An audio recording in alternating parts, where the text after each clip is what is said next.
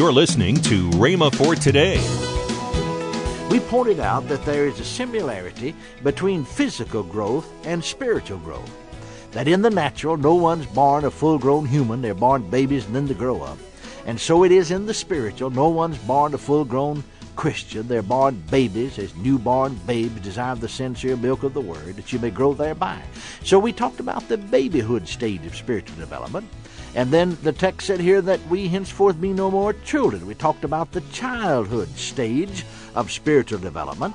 But he went on to say that we may grow up into him, and he said, unto a perfect man. Or, as I pointed out to you, other translations, like for instance Moffat's translation stated, until we reach maturity. Welcome to Rhema for Today with Ken and Lynette Hagin. Today you'll learn more from Kenneth E. Hagin on his teaching, Growing Up Spiritually, on Rhema for Today Radio. Also, later in today's program, I'll tell you about this month's special radio offer. Right now, let's join Kenneth E. Hagin for today's message. As you know, we're teaching on the subject, growing up spiritually. You know, growing up is a process. And in these lessons, and actually I'm teaching from my book, Growing Up Spiritually, so it's good to say in this book, we'll talk about growing up spiritually. And our lessons are those that will help you grow. So we need to help you to sum up in your own case and to discern where you are spiritually. Then after you've located yourself, these lessons will help you to grow out of that stage into another stage spiritually. You know, we read from the 4th chapter of Ephesians, the 8th verse, that wherefore he saith, when he, that is when Christ, ascended up on high, he led captivity captive and gave gifts unto men. Then the 11th through the 15th verses, and he gave some apostles and some prophets and some evangelists and some pastors and teachers for the perfecting of the saints, for the work of the ministry, for the edifying of the body of Christ, till we all come in the unity of the faith and of the knowledge of the Son of God, unto a perfect man. Or, we pointed out another translation, Moffat's translation said, a mature man. Or, in other words, God wants us to grow up full grown, until the measure, he went on to say, of the stature of the fullness of Christ, that we henceforth be no more children, tossed to and fro, and carried about with every wind of doctrine by the sleight of men, and cunning craftiness, whereby they lie in wait to deceive, but speaking the truth in love, now notice, may grow up into him in all things, which is the head, even Christ. Then we looked at another verse, that's 1 Peter chapter 2, verse 2, where it says, as newborn babes, desire the sincere milk of the Word, that you may grow thereby. We pointed out that there is a similarity between physical growth and spiritual growth. That in the natural, no one's born a full-grown human. They're born babies and then they grow up. And so it is in the spiritual. No one's born a full-grown Christian. They're born babies, as newborn babes desire the sincere milk of the Word, that you may grow thereby. So we talked about the babyhood stage of spiritual development. And then the text said here that we henceforth be no more children. We talked about the childhood stage of spiritual development. But he went on to say that we may grow up into him, and he said, unto a perfect man. Or, as I pointed out to you, other translations, like for instance Moffat's translation stated, until we reach maturity. And Amplified translation says that we might arrive at really mature manhood. So let's talk about characteristics of the manhood stage of spirituality. Now, that's what we want to do, is to grow up and to grow out of the babyhood, into the childhood, out of the childhood stage of spiritual development, into the manhood. And so we'll discuss at least 3 characteristics of a manhood stage of development. Now, number 1 is esteeming earthly things lightly. Number 2 is deadness to censure or praise. Number 3 is the ability to recognize God at work. Let's take up the first one, esteeming earthly things lightly. In Hebrews 11th chapter, the 24th through the 26th verses, we have these words. By faith Moses, when he was come to years, refused to be called the son of Pharaoh's daughter, choosing rather to suffer affliction with the people of God than to enjoy the pleasures of sin for a season, esteeming the reproaches of Christ greater riches than the treasures of Egypt, for he had respect unto the recompense of the reward. Now notice what it said, Moses, when he was come to years. Now that means when he grew up, when he became a man. He refused to be called the son of Pharaoh's daughter. Now think about what he refused. You see, he saw a difference in the people of God and the people of the world. You see, Egypt is a type of the world. In the world, he was the son of Pharaoh's daughter, in line for the throne. He had honor, wealth, and prestige. He had the things the earth and the world had to offer. Yet he esteemed, it says, the reproach of Christ greater riches than the treasures in Egypt. See, he was heir to the treasures of Egypt, but he esteemed the reproaches of Christ greater riches. One characteristic of growing up is to esteem earthly things lightly. You see, you cannot put earthly things above spiritual things and grow spiritually. Now, friends, God does want his children to prosper. He's concerned about that. He wants us to have the good things of life. You know, he said in his word, Isaiah 1:19, if ye be willing and obedient, ye shall eat the good of the land. But it doesn't want us to put those things first. You see, some are more interested in making the dollar than in serving God. Spiritual things must come first if you are to be spiritual. You must esteem spiritual things more than the dollar, more than earthly things.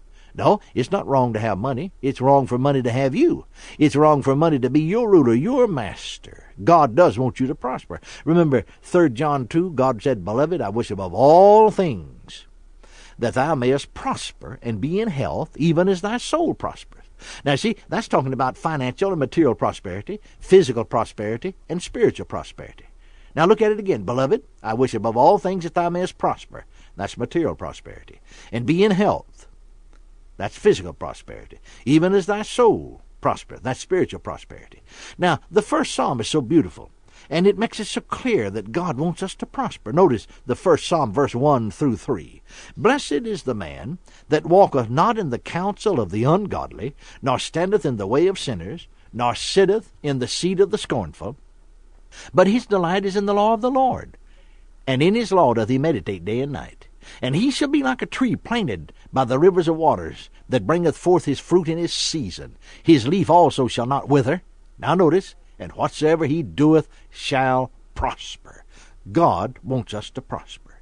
Our need, however, is to evaluate things as they should be evaluated, to esteem earthly things lightly, to put first things first. Now, we all think that the preacher ought to be that way. You know, if a pastor takes a better church where he makes more money, people think he just took that so he'd get better paid. But they wouldn't think a thing in the world of taking a better job, and perhaps moving off and leaving a good spiritual church and getting in one where they'd all backslide. I was talking to a fella, a good friend of mine, a number of years ago. I was over in his town on business and ran into him on the street. Now, this is back in Depression days, when most people didn't have anything. But he had a good job, making good money. But he'd been offered a job making $50. That's a lot of money then, more a month. Like I said, that doesn't sound like much today, but in those low Depression days, that was a lot of money. I knew a lot of men with families who didn't make $50 a month. He already had a good salary, but he was offered this job in another town making $50 more than he's making. He said, did you know I'm moving to so-and-so? Well, he was a member of a good gospel church, actually a full gospel church. And I happened to know the town where he was going, but moving, didn't even have one, in those days, not one single full gospel church. So I said, what kind of church do they have in that town? He said, what do you mean? I said, is there a full gospel church there where you're going to move and take this new job? He said, I don't know. I never thought about that. No, I said, you were just interested in the $50 more a month. But I said, wait a minute. I knew you and your family before you came into the baptism of the Holy Ghost and into the full gospel church. I happen to know you'd spent all your money. Doctors thought your wife had cancer of the stomach. But when she got the baptism of the Holy Ghost, without anybody praying for her, she got healed, and she can eat anything she wants. I happen to know that you'd spent thousands of dollars on one of your boys, physically, you see, for physical medical treatment. But since you've come in where divine healing is taught, that boy's been in good health. You haven't spent a dime. He said, yeah, that's right. I said, I happen to know that there isn't a full gospel church in that town. Now, you see, it would have been different if he was thinking about going there to start one, but he wasn't capable of doing that. He said, you know, I never thought of that. I said, no, you'd take your family out of a good church where the gospel's preached, where you've been blessed immeasurably, physically as well as spiritually, for $50 more a month. I said to him, I'll not tell you not to go there, but I tell you better pray about it. Well, the next time I saw him, he said, I'm not going. I don't believe it's worth it. I just don't believe it's worth it. And it wasn't, and he didn't. You see, as I said, this man esteemed earthly things lightly. He put spiritual things first. Let's go back for just a moment and look at that scripture there in the first Psalm. I want you to notice something. Blessed is the man that walketh not in the counsel of the ungodly, nor standeth in the way of sinners, nor sitteth in the seat of the scornful. Now notice, but his delight is in the law of the Lord, and in his law doth he meditate day and night. You see, he put spiritual things first. Well, he went on to say that he will be like a tree planted by the rivers of water, to bring forth his fruit in his season. His leaf also shall not wither, and whatsoever he shall do shall prosper. But you see, he put spiritual things first. This man I was telling you about put spiritual things first. Didn't move, you see, though he could get $50 more a month, and yet God prospered him where he was because he put spiritual things first. I remember in one meeting we were holding in a large city, a man and his wife came to the meeting, that is to visit. The woman's mother, who had gone home to be with the Lord, was a member of a church that I'd pastored some years before. This mother was a wonderful Christian, a great blessing to my wife and me as young people with babies. Well, I knew that this lady, the daughter, hadn't always been a Christian, because she used to come and visit her mother and even come to church with her, but they weren't Christians. But then she'd gotten saved, received the Holy Spirit, had been filled with the Holy Ghost, and attended a fine church, full gospel church. And she was going on with God, because occasionally she'd still come back and visit. Now, a number of years had gone by. So I said to her, are you still going to church where you went, or where do you go? And she said, I don't go anywhere. Well, I said, what do you mean? I thought you remember I mentioned that church. Oh, she said, they don't even have church there anymore. It closed down for a while. Then someone else took it over. Our pastor quit and left, and people just scattered, and we didn't have any pastor, and somebody's opened it back up now. But we don't go anywhere, just here and there. And so while you're here, we're coming here. Well, I said to her, where do you pay your tithes? Oh, said we quit paying tithes. We used to pay tithes, but we don't pay tithes anymore. And our church just folded up and quit. I said, well, there's no use you backsliding just because others have.